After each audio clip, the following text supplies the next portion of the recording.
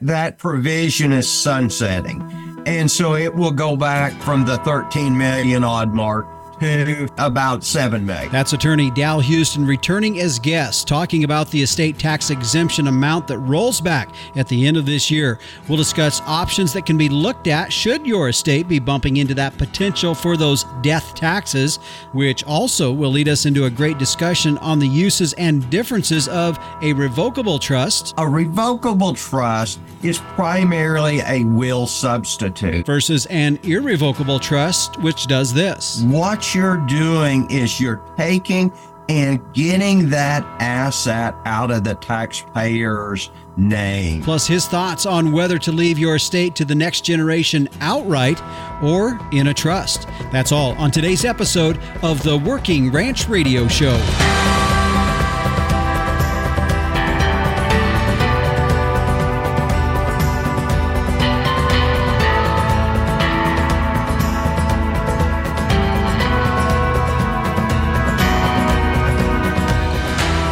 And we welcome you here to the Working Ranch Radio Show. I'm Justin Mills. We're glad to have you tune in and joining us on our program today. Yeah, as you heard there in the opening, we are talking on estate planning. And I'll just tell you, it doesn't matter where you're at in the generational cycle. Today's information is going to be useful for all. I know a lot of times when we start talking about estate planning, I'm sure the younger generation thinks, well, mom and dad need to listen to that, or grandma and grandpa need to listen to that.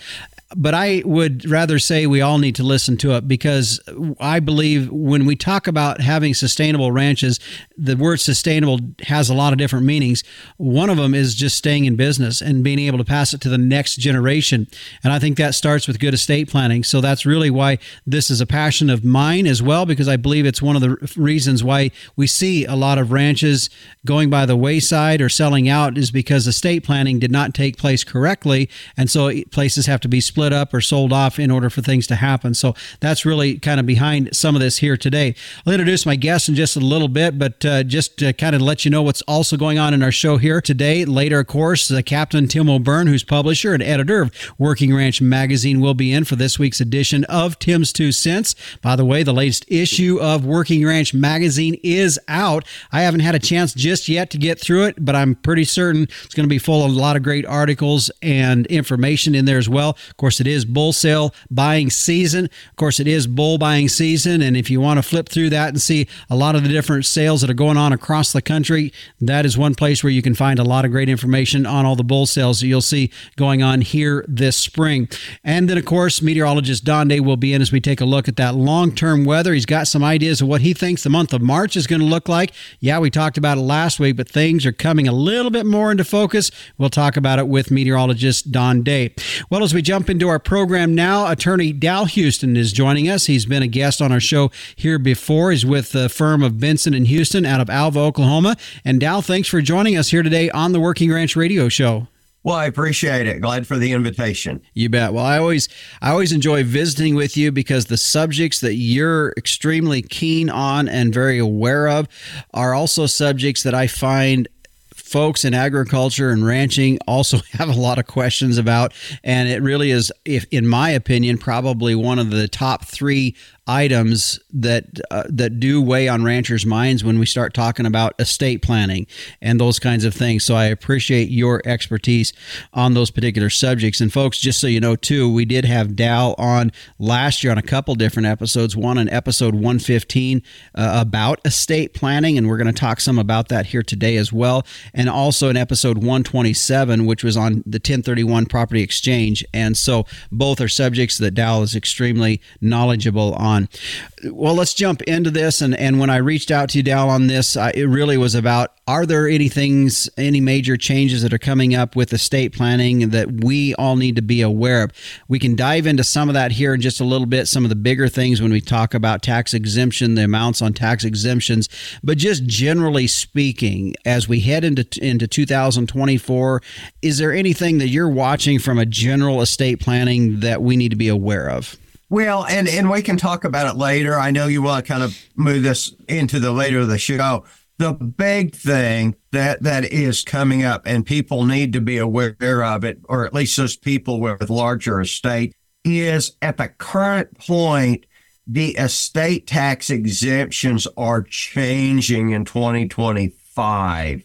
And so you need to be aware of that. It's going from about $13 million per person to $7 million per person. So that is going to obviously pick up a lot more people. You know, we've been in a kind of area for the past several years that estate taxes for most people have been kind of a non-issue, but it is going to become an issue for a lot of people. Okay. Unless Congress changes, don't know what Congress is going to do right now. Based on how the government is working, I don't feel very optimistic about it. So I'm planning on the worst at this point. Yeah. So generally speaking, when we look at, you know, as you said, so much of this is reliant on what Congress would pass.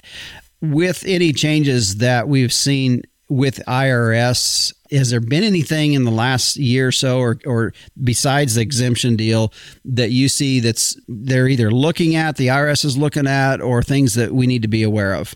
Actually, not that I have seen, and that would appeal to most people. You know, there's little private rulings and things like that and nuances, but no, at least in a general broad sense, no, not really. And not throwing the IRS under the bus, but, you know, still coming out of the pandemic, things are just, you know, so much is still so backlogged that, you know, we haven't seen, at least in my practice, nor have I heard of a lot of stuff going on that really affects most people. Mm-hmm. Well, you alluded to the fact of one of the big things that we need to be aware of is that tax exemption that's going to be rolling back at the end of 2024. We're going to take a break here and we're going to come back. We're going to jump more into that and have you give us a little bit more details about that, because with that happening, what does that mean for us as ranchers, for folks that are dealing with estates that could be being at the top end of some of those values, how that can be handled. Also, we're going to be talking about whether to leave the estate to the kids outright or in a trust. We'll take a break here and come back on the Working Ranch Radio Show after this. Today's segment brought to you by Diamond V, Immune Support Postbiotic Feed Additives, because your animal's health deserves a healthier approach. Find out more at diamondv.com. We'll be back after this. When your goal is to help animals reach their full potential, health matters. Diamond V offers a fresh perspective on animal health, a perspective that supports gut health, strengthens immunity, and enhances performance.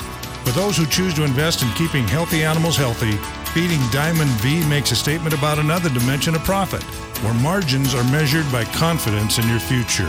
To get a fresh perspective, visit diamondv.com, because animal health deserves a healthier approach. Welcome back to the Working Ranch Radio Show. My guest today is attorney Dal Houston with the firm of Benson & Houston out of Alva, Oklahoma. Just a hop, skip, and a jump south of the Kansas border, right, Dal? Yeah. And in fact, when I go home every night, I can see Kansas from our hilltop. So yes, just about 17 miles. You bet. All right. Well, you had talked about in the previous segment, as we were just looking through, what are some of the big changes that we're anticipating regarding estate planning or tax issues that ranchers could be dealing with as we look ahead into 2024. The biggest thing that you noted was that the tax exemption, which was $13 million per person, which would be $26 million for a married couple, rolling back at the end of 24. Let's go a little deeper into that, just kind of lay that out again, and then we'll get into what can we do about it. Okay. Obviously, as it sets right now, that provision is sunsetting.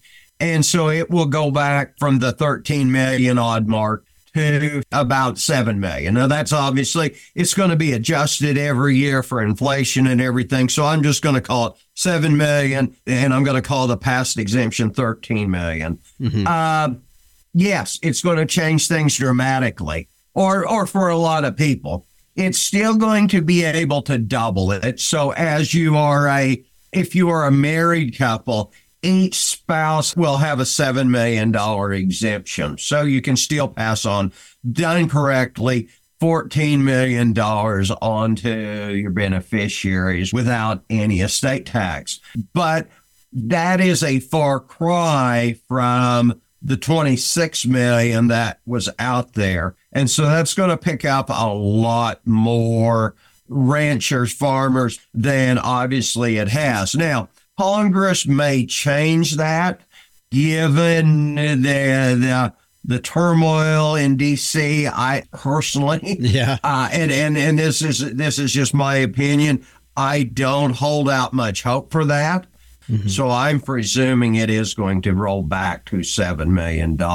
Yeah. Now, one of the things is that estate tax exemption also applies to a gift tax exemption. So you can either pass $13 million on as a result of my death to my beneficiaries, or in the alternative, I could give $13 million away. Okay.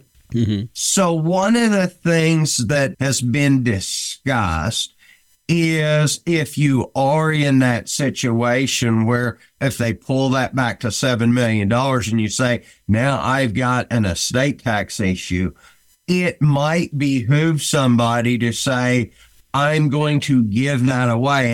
And I didn't generally, when I talk about giving it away, I don't mean just here it is, son, daughter, children, it's now yours.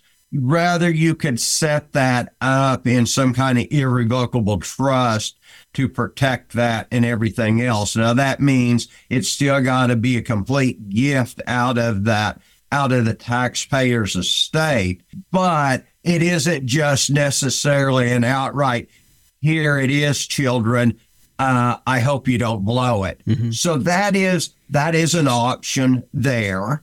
I'm not saying that's an option for everybody. Some people feel very personal about that, and I understand that. One of the other things that you can do is if you've got a husband and a spouse, and let's say that one of them died now or in the past, there is the ability to use their unused portion of that exemption going forward. So you want to make sure that you've preserved that. You can make a filing just to protect the right to use that going into the future. So if somebody passed away, let's say in 2023, and now we're looking at it and say, gee, if it now goes to 7 million, we're going to have an issue. We can go back and make sure that they file on that deceased spouse to preserve their unused portion of that exemption, which again would be $13 million. Then, of course, we don't know when that surviving spouse will pass away, so we don't know what that exemption will or won't be then, but at least we've preserved as much exemptions as we can. Mm-hmm. So those are the big, easy things that I would be looking at if I had clients that was in that situation. Yeah. So Dow, with these changes, what are some of the things we can do? I know before we were going on air, you said there was some older estate planning practice that had been used many years ago, hadn't been used lately with the tax exemption as high as it was. But now that we see that lowering a bit, there could be some of those old planning practices that come back. What are some of those? Okay. Now, back when the tax exemption was a lot less, there was a lot of use of irrevocable trust. Mm-hmm. One of them was called an irrevocable life insurance trust that would help be set up to pay the estate taxes. And honestly, we used to do a lot of those 15 years ago. 20 years ago when the estate tax exemption was lower, mm-hmm. But when it raised, it just left so many people not facing an estate tax exemption. There just wasn't a need to do it. I know we have talked about the irrevocable trust in our episode where we did in episode 115. You went through that in pretty good detail there. But I think just from a brief overview, let's hit that. After you do that, we'll take a break. And when we come back after that break, we'll get into the irrevocable life insurance. But just give us a topical overview of an irrevocable trust, again, just as a refresher. Okay. A lot of people, and it's understandable, they're not in the trust business every day. And they hear someone talk about an irrevocable trust. They talk about a revocable trust. A revocable trust is primarily a will substitute. It is just saying, upon my death, distribute my property as follows. It can have some estate tax language in there that helps you minimize estate tax, but it's really still more designed to avoid probate. An irrevocable trust, on the other hand, when people talk about irrevocable trust, what you're doing is you're taking and getting that asset out of the taxpayer's name. Let's use this example. Let's say that I've got some property that is it's farmland, but it's near a metropolitan area. And I know that property is going to appreciate a lot in value as the city grows towards it. Mm-hmm. If I leave it as it is, it's going to, not only is it now, but that growth is going to be part of my estate. If you create an irrevocable trust where you say, I give it away to this irrevocable trust. And usually, as a general rule, it's the children of the taxpayer who's the ultimate beneficiaries. But you're getting that out of your estate so that when you pass away and they look what is in your estate, that thing that is in the irrevocable trust is not part of your estate. You gave it away. You used part of your estate tax and gift exemption to give it away, but it is out of the estate. And not only that, but all that appreciation, like in that example, is also out of your estate. So when you hear people talking about trust, and to kind of put it into context, understand when people are talking about irrevocable trust, not always, but most of the time, it is about shifting and moving assets out of one's estate so they won't be included in that estate when they pass away. I hope that makes sense to everybody. Whereas a revocable trust is, I call it a will substitute. Mm-hmm. It is a way to avoid probate. It's a way to simplify your estate rather than going through probate. Nonetheless, for the most part, is just similar to a will that I can change if I say, hey, I want to change and leave this tract to this child, or you got changes in your life and you say, I need to rearrange this. Yeah. Does that make sense? Yeah, that makes a lot of sense. And I really would encourage folks, as Dal is going through this, I'd encourage you to go back and listen to that episode 115, a great episode. Now let's take a break here, and when we come back, we're going to get into the second element that Dal's going to share with us regarding irrevocable life insurance as we address this topic in general of estate tax exemptions, rolling back at the end of this year from $13 million down to $7 million per person. We'll get into irrevocable life insurance policies in our next segment. Also, later on, we'll talk about whether to leave your estate to the kids outright or in a trust. We still have a lot to talk about when we return here on the Working Ranch Radio Show. This segment brought to you by the American Gelbvieh Association. Make your crossbreeding count with Gelbvieh and Balancer Genetics. Find out more at gelbvieh.org. We'll be back after this. Capitalize on crossbreeding with Gelbvieh and Balancer bulls. Raise replacement females with added fertility, increased longevity, and greater productivity. Gelbvieh and Balancer influenced females wean more pounds of calf per cow exposed. In the feed yard, Balancer influenced cattle offer increased performance, improved feed efficiency, and have excellent carcass merit. Balancers add the pounds, make the grade, and deliver the value. Make your crossbreeding count with Gelbvieh and Balancer Genetics. Welcome back to the Working Ranch Radio Show. My guest today is Dal Houston with the firm of Benson & Houston out of Alva, Oklahoma. Definitely very knowledgeable in estate planning, which, as I was saying at the very front segment here today, I think one of the top three issues, if not one of the leading issues that brings always a lot of consternation to us here in the ag industry. And so as we continue with that here today, we were talking about in the last segment the estate tax exemption rolling back at the end of this year, and what are some of the practices that could be done to shield yourselves a bit in that, as it's going to be back to around that $7 million mark per person, which would be around $14 million for a couple. Dal, in the last segment, you gave us a brief overview of the difference between an irrevocable trust and a revocable trust. Let's talk about one of the other estate planning practices that may be starting to come back to being used again with the lowering of this exemption, and that is an irrevocable life insurance. Okay, let me start this explanation this way. Let's say that I have an estate and I know I'm going to have, or I'm fairly certain I'm going to have an estate tax issue.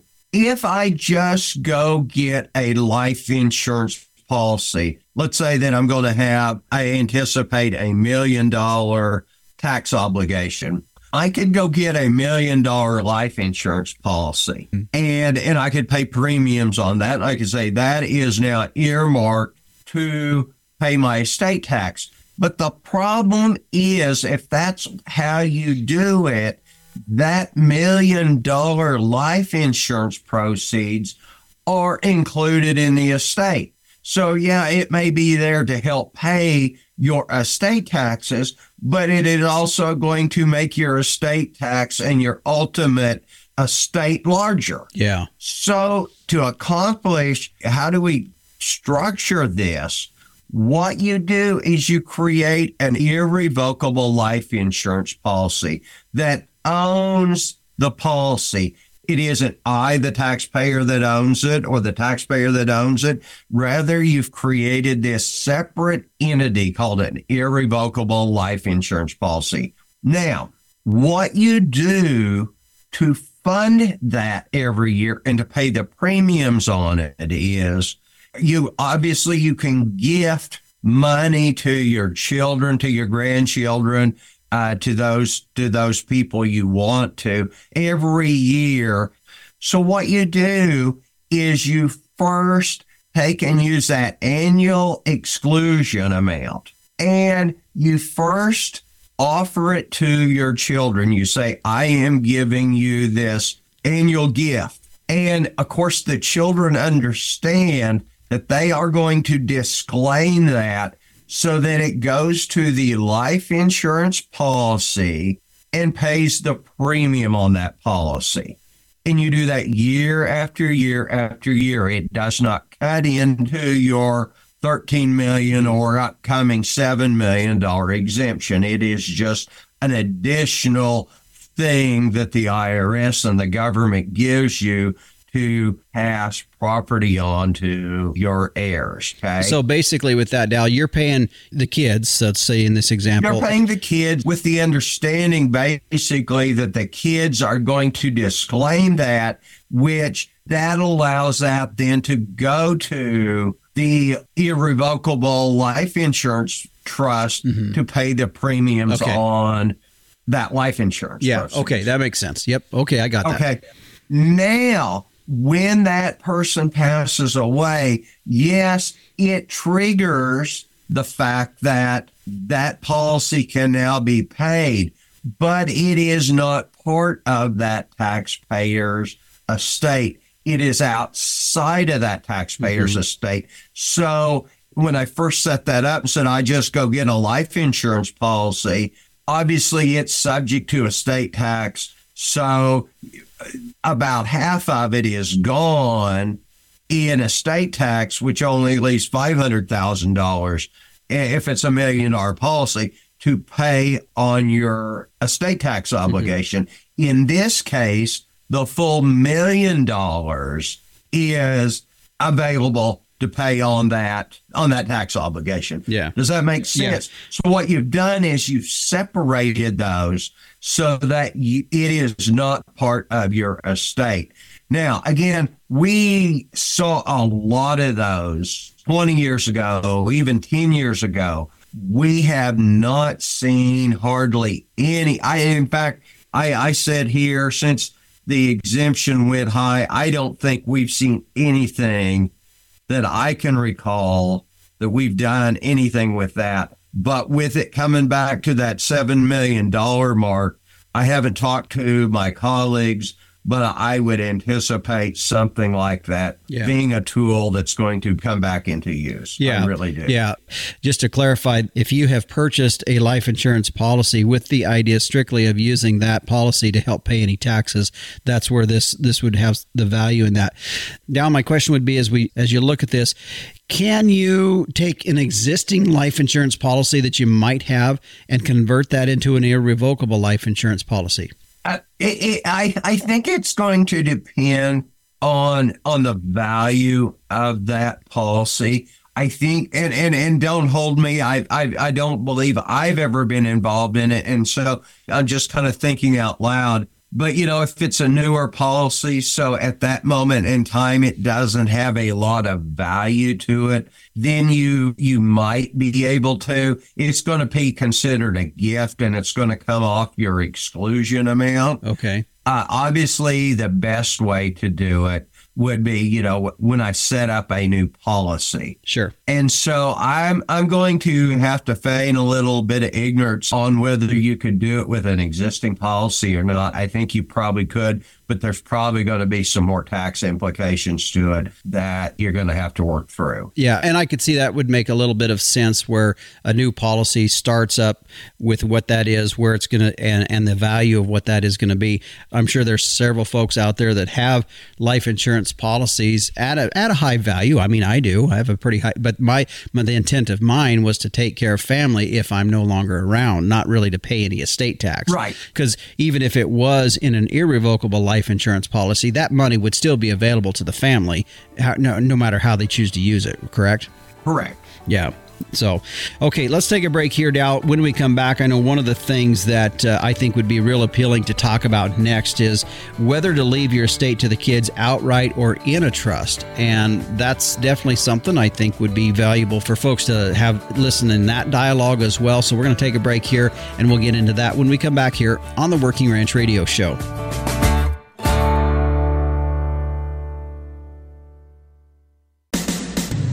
Animal health is key to your business, so how do you track cattle health treatments? Stop relying on pen and paper or complicated programs. Performance Beef helps you record processing data, enter costs, and track animal health history, all in real time at the chute. The mobile app also makes it easy to log pasture and pen treatments on the go. Your health data is integrated with feed and financial information in one easy-to-use platform, accessible from your computer, smartphone, or tablet. Find Performance Beef online to request a demo.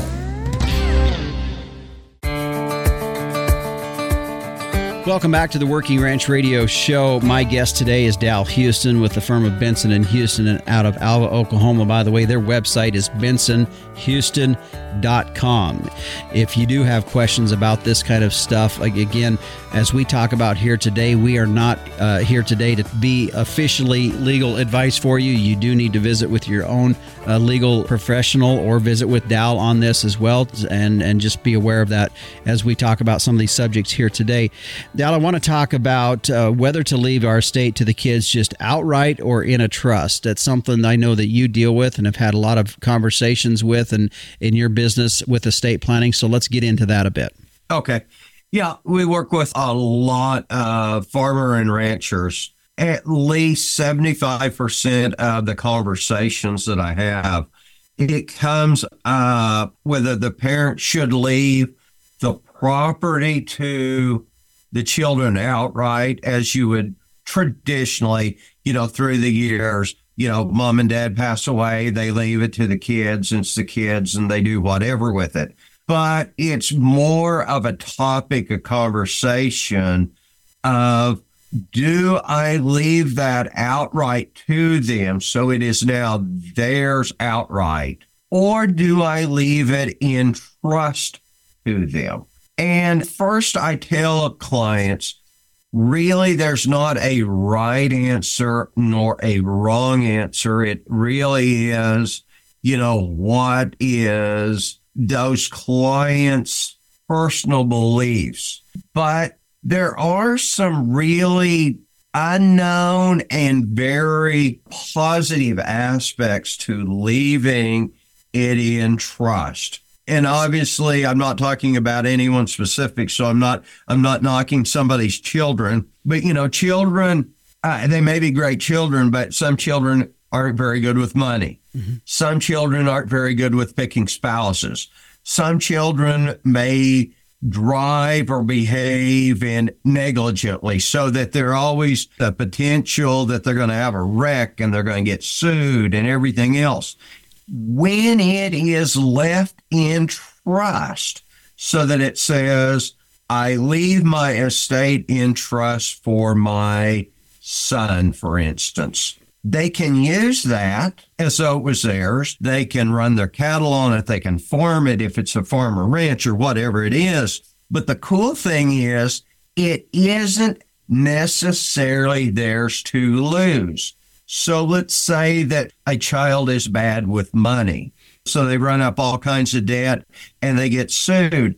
Can that creditor come in and say, oh, you got your mom and dad's farm and ranch, we will take that? The answer is no, they can't. Now, there's not saying they might be able to step in and say, we can get some of the income that you would derive from it potentially. Mm-hmm. But the farm and the ranch are protected because it was never that child's. They only, and I'm kind of paraphrasing this, just had the right to use that. Yeah. Okay.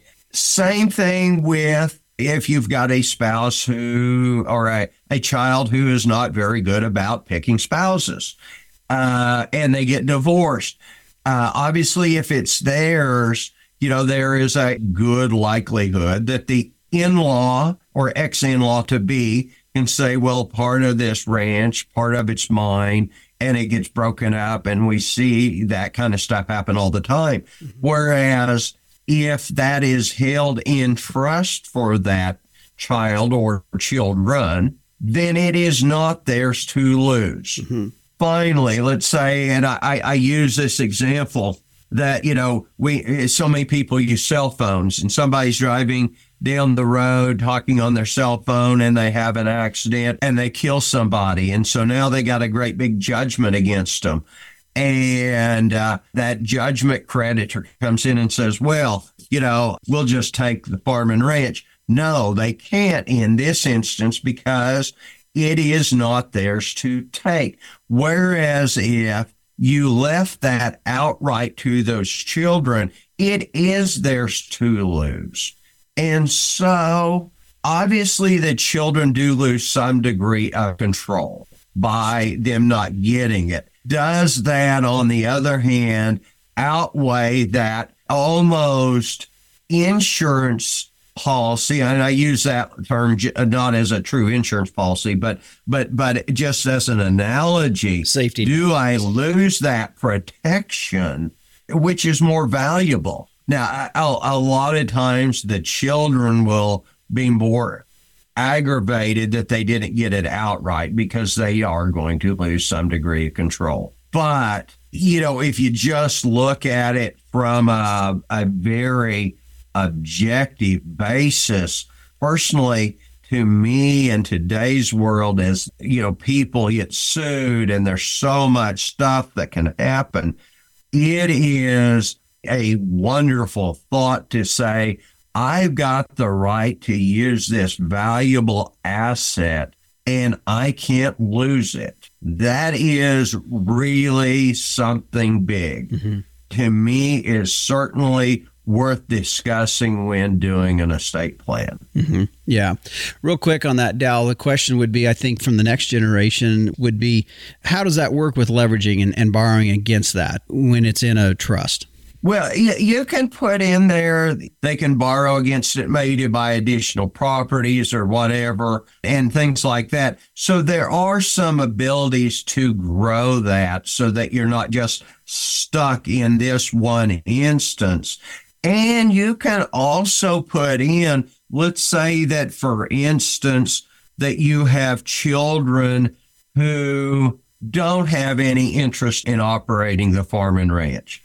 You can still put in there that they can convert that asset into some other form of asset. So they could sell the ranch and convert it into some kind of a mutual account or whatever. And so they've got that flexibility to change it into some other form of asset, but it is still being protected. And it might say that they are entitled to the income generated from that asset, as opposed to actually getting into the corpus or the principal. So there are ways to handle that. But again, and I'm not saying it's a right answer. It is not a right answer for everybody, but it is at least a topic worth discussing. Mm-hmm. Yeah, for sure. And I think along those lines, let's say a family just went ahead and decided to leave something outright to that next generation. It might behoove the next generation to look at what you just were talking about and putting it into a trust themselves, potentially. Really. And generally, trust can go only on so long. By law, they can only go on so long. So it can't just go on forever. And not only that, the planning involved and the contingencies just become overwhelming. But it can pass from generation to generation, and then this gets to be created into a new trust and create that intergenerational wealth and stability. Again, I'm not saying it's the cure-all for everybody, but it is, at least in my opinion, something worth discussing. Yeah, for sure. Very good topic there. I think that is something that a lot of folks do think about. Let's jump into, as we wrap this up here, we had you back in episode 127 as you were really went in depth about 1031 property exchange. You have now a YouTube channel that goes into that, where you're putting some YouTube shorts out there that people can go if they have questions about 1031s. Talk about that just a bit. Yes, we recently started a YouTube channel just for Section 1031s, frequently asked questions, to help bring people up to speed, to enlighten people. It's not just for our clients, it's for anybody that's doing a 1031 and has questions about it. We just recently started, so I think there's 10, maybe 15 videos up right now, and we're trying to add multiple videos per week. We want to get that out to at least 200 videos and kind of get them organized into categories, so that obviously I don't mind getting calls and questions about 1031s. Can we do this? Can we do that? But what we're doing is taking it and boiling it down into the most frequently asked questions that are important, questions that may not pop up to the client that they can look at and see. And so we're really excited about that. And, I will say that right now we're doing it in office. Our editing, I don't think anybody's going to be contacting me and wanting me to change careers and to be a video editor. But the content is good, and we try to put that in simple terms. And we're really excited about it. You bet. Well, Dal, I appreciate you taking the time to join us here today. I think it's always nice to talk and keep updated on estate planning. I would encourage folks, as we talked here today about some very key things, also go back and listen to episode 115 and 127, other episodes that I've had with Dal on here as we talk about estate planning, Section 1031, and those kinds of topics are very valuable. Dal, thanks again for joining us here. Glad to hear, as we were talking before we went on air here today, you guys have been getting some moisture down there in northwestern Oklahoma. It's a good start to the year. So thanks for joining us. Well, thanks, Justin. It's good to visit with you. You bet. And again, our guest today, Mr. Dal Houston, with the firm of Benson & Houston out of Alva, Oklahoma. A great resource there with a lot of knowledge when it comes to estate planning. That's a pretty big deal for a lot of us in agriculture. He is very receptive to questions you might have, so please feel free to reach out to him. Their website, where you can find their contact information, is bensonhouston.com. And finally, just a reminder that our conversation here today is not meant for your own own legal advice, but rather informational. And should you have any legal questions, please feel free to reach out to Dal himself or to your respected attorney as well. Stay with us. When we come back, the Captain Tim O'Byrne, publisher and editor of Working Ranch Magazine, will be in for this week's edition of Tim's 2 Cents. And meteorologist Don Day will point out the 3 things he is looking at that's indicating the month of March is going to be a bit stormy. We'll be back after this. There are lots of nutrition tubs out there, but none can match the true blue commitment of Vitalix. Our tubs offer you the most concentrated nutrition at the lowest cost per day. That means more profit for your operation and improved performance for your cow herd. In fact, research shows Vitalix tubs increase feed efficiency by 20%, while boosting conception rates, herd health, and weaning weights. Learn more at Vitalix.com. Vitalix, the true blue tub. Fascinated by our wild weather? Now you can learn, appreciate, and understand the weather in your own backyard with the new Tropo Rain Gauge. Having achieved the highest rating of any product reviewed by the WeatherStationExperts.com, the Tropo boasts rugged durability, impeccable accuracy, and precision to the 100th of an inch. Visit MeasureRain.com to order a Tropo today and use code RAINDAY. That's RAINDAY for free shipping and 10% off. Go to MeasureRain.com. And welcome back to the Working Ranch Radio Show. As we continue on now here today, we're going to turn now and take a look at our long-term weather. Joining us, as he does each and every week, is meteorologist Don Day. And Don, last week even, we mentioned a little bit into looking into the month of March. Let's go a little bit more into that, because we definitely do have some signals, some things indicating that the first 3 weeks of March are going to be a change from what we have had in the latter part of February. So let's go through those 3 different things. I know starting off right off is there is a pretty good warm air mass that's going to start building, and that's going to be one of the first things that we're noticing. Yeah, as we go through this stretch of what's been very mild weather for a lot of the U.S. here recently, I think a lot of folks are just throwing in the towel and saying, well, winter's done. But those 3 things you mentioned are something that we call teleconnections. And a teleconnection is something that you look at from a big picture. It's something that you would see basically on a hemispheric situation, and they tend to be teleconnections, the word connection meaning we can connect the dots. Mm-hmm. And when we see these patterns evolve, historically, they've given us clues about what's to come. And it's not something that happens immediately. But when these 3 things work together, they do bring about a weather pattern change for North America. And that's what we're going to see. The first one, as you mentioned, is we're going to have a stratospheric warming event. Now, we had one of these in late December and into early January. Now, shortly after that event, when the stratosphere gets warm up in those high latitudes over the North Pole region, it allows a lot of Arctic air the ability to come south. Those air masses want to go further south as the atmosphere expands. Shortly after that is when we have the big Arctic outbreak in the middle of January. Now, I'm not saying we're going to have another one that's going to be that big, but that is a cold signal. So that's signal number 1. Okay. Down the road in the coming weeks, colder weather's likely going to escape Canada again and come back into the lower 48. The second one is the Eastern Pacific Oscillation, which is a pattern of high pressure and low pressure across the North Pacific that historically signals a colder weather pattern for the U.S.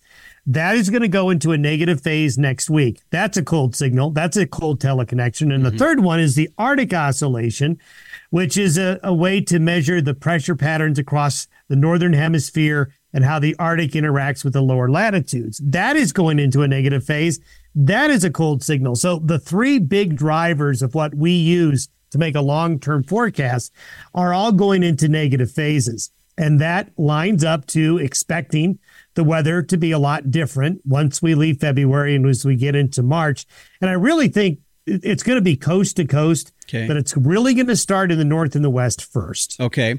So as that happens, what are we looking at as far as if we were just to kind of move from west to east across the country? And I realize from that there's also north and south. But as we look at those different regions, what are we going to see with that?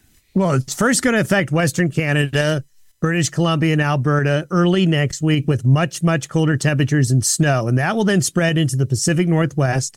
Idaho and Montana will get into the mix as well. And then it's going to sweep all the way down into Arizona and New Mexico. So by the middle of next week, that's when the pattern begins to shift. And those areas are going to see much colder temperatures. However, for the central and eastern U.S., initially, that's just going to push warm air out ahead of it. So we're going to see real warm temperatures in the south. I mean, we could see 70s and 80s next week in South Texas. But that colder weather in the west will begin to progress eastward the deeper we go into March.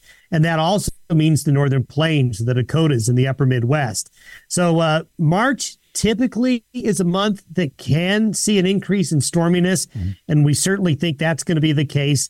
It'll be first felt in the west. I think the middle part of March, those second and third weeks of March, the Midwest, the Corn Belt, the Great Lakes will start to see some of that cold, stormy pattern move in. Is there going to be much moisture in it?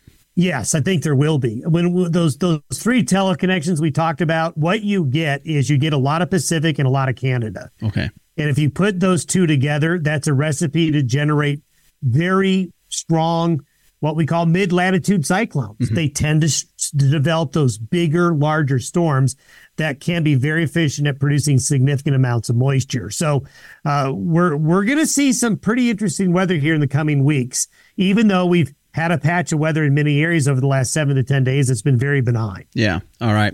Okay. Well, that's helpful. Always helpful to know, especially this time of the year with a lot of new crop on the ground. When I say that, I'm meaning calves and lambs and even guys probably starting to look at getting in the field too. So appreciate you joining us here today and giving us the outlook. Sounds good. And again, that is meteorologist Don Day with a look at our long-term weather. You can find his daily video podcast each and every morning by going to his website at dayweather.com. There's a link to his YouTube channel. I also would mention, as we get kind of headed into the spring of the year, don't want to get my skis too far in front of myself here, but as we are looking at some changing seasons, maybe you're interested in some weather instruments, whether it's digital weather stations or rain gauges or thermometers, a lot of different things you can take a look at there as some things that he recommends. So check it out. You can go to his website at dayweather.com. Well, the Captain Tim O'Byrne is standing by for a special edition of this week's Tim's 2 Cents. Let's listen in.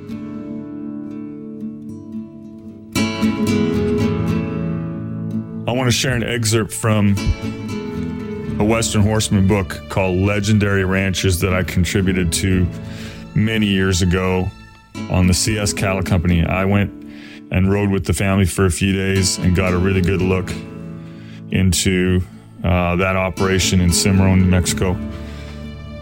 "Come on, Susie," Linda Davis called in a motherly tone. She was talking to a cow as her gentle-natured sorrel horse kept the pace, allowing Linda to concentrate on moving the cattle she enjoys so much. The cows respectfully fell in line. "Come on," she said again, but to no particular cow. The cows have heard that same reassuring refrain a million times before. So has the family. It is Linda's trademark. Every good cowhand has one, and Linda obviously is very good. Raised by her father, former Bell Ranch manager Albert K. Mitchell, this intelligent, caring woman learned at an early age how to ranch and how to do it right. "Dad taught us how to do everything gentle," recalled Linda, reflecting on her relationship with the remarkable man considered a legend in the West. "But he also taught us how to look a person in the eye when we shake his hand." Now, today we say goodbye to Linda Davis. She crossed the Great Divide not long ago. And I am proud and happy that I got to know her and her family so many years ago. Back to you, Justin.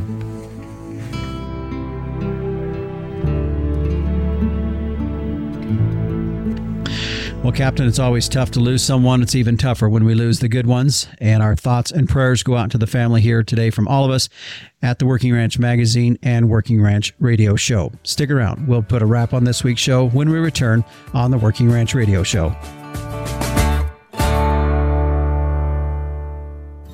Capitalize on crossbreeding with Geld V and Balancer bulls. Raise replacement females with added fertility, increased longevity, and greater productivity.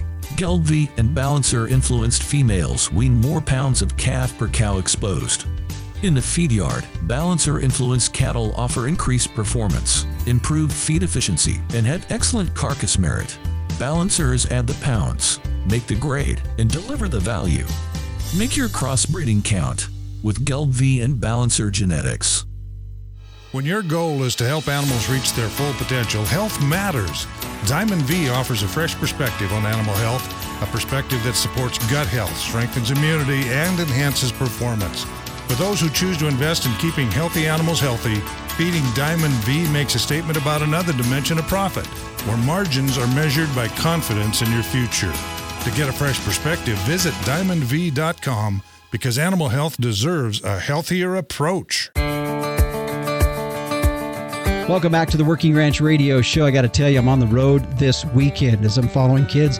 We are in the middle of regional basketball tournaments, and so I'm on the road. And I meant to throw in my latest issue of Working Ranch magazine. Completely forgot. So here's what I did.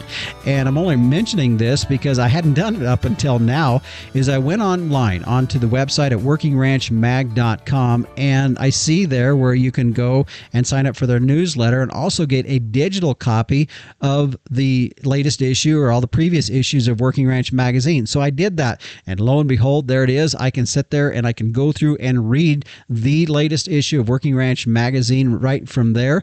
And as I look at that, kind of flipping through the different articles that are in this latest edition of Working Ranch magazine, there's a couple that do catch my eye.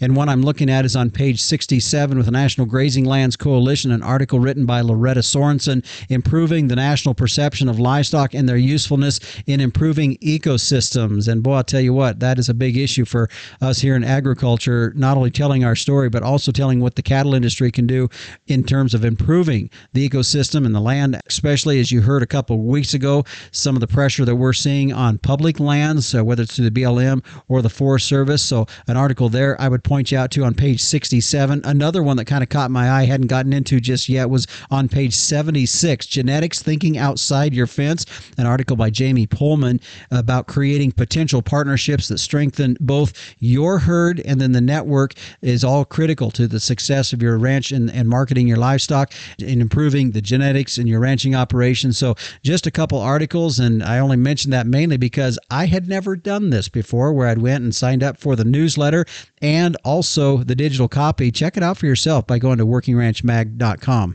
Now, speaking of websites, and I mentioned this several times through our interview here today with Dal Houston, as we were talking about estate planning, a couple episodes that I had done with him. I'd encourage you to check out our podcast website at workingranchradio.com, where you will find all of our shows that we've had. And one of the things, I've mentioned this before, and if you have not been a regular listener of our program, a lot of the shows that we try to do here would be what we call evergreen, which basically means that they're topics that at any point in time you can listen to them and find a lot of relevance to them. Just as the two episodes that I mentioned this week with our interview with Dal Houston, episode 115 and 127. There are others, as really a lot of the topics we try to cover here as a rancher myself are topics that I think are relevant to a lot of folks across the country, no matter where you're at geography-wise or what you're doing. You'll find a lot of these shows have a lot of relevance to what you're doing here in the ranching industry. So I just wanted to point that out. Again, that podcast website is workingranchradio.com.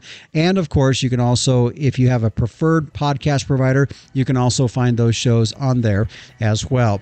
And before we head out, a quick thank you to our sponsors of this segment here today, the American Gelbvieh Association. Make your crossbreeding count with Gelbvieh and Balancer Genetics. Find out more at gelbvieh.org. And Diamond V, natural immune support postbiotic feed additives, because your animal's health deserves a healthier approach. Find out more at diamondv.com.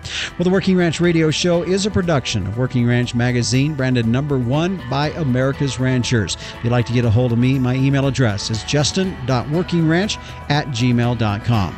I'm Justin Mills, and until next time, keep your chin down and your mind in the middle. So long.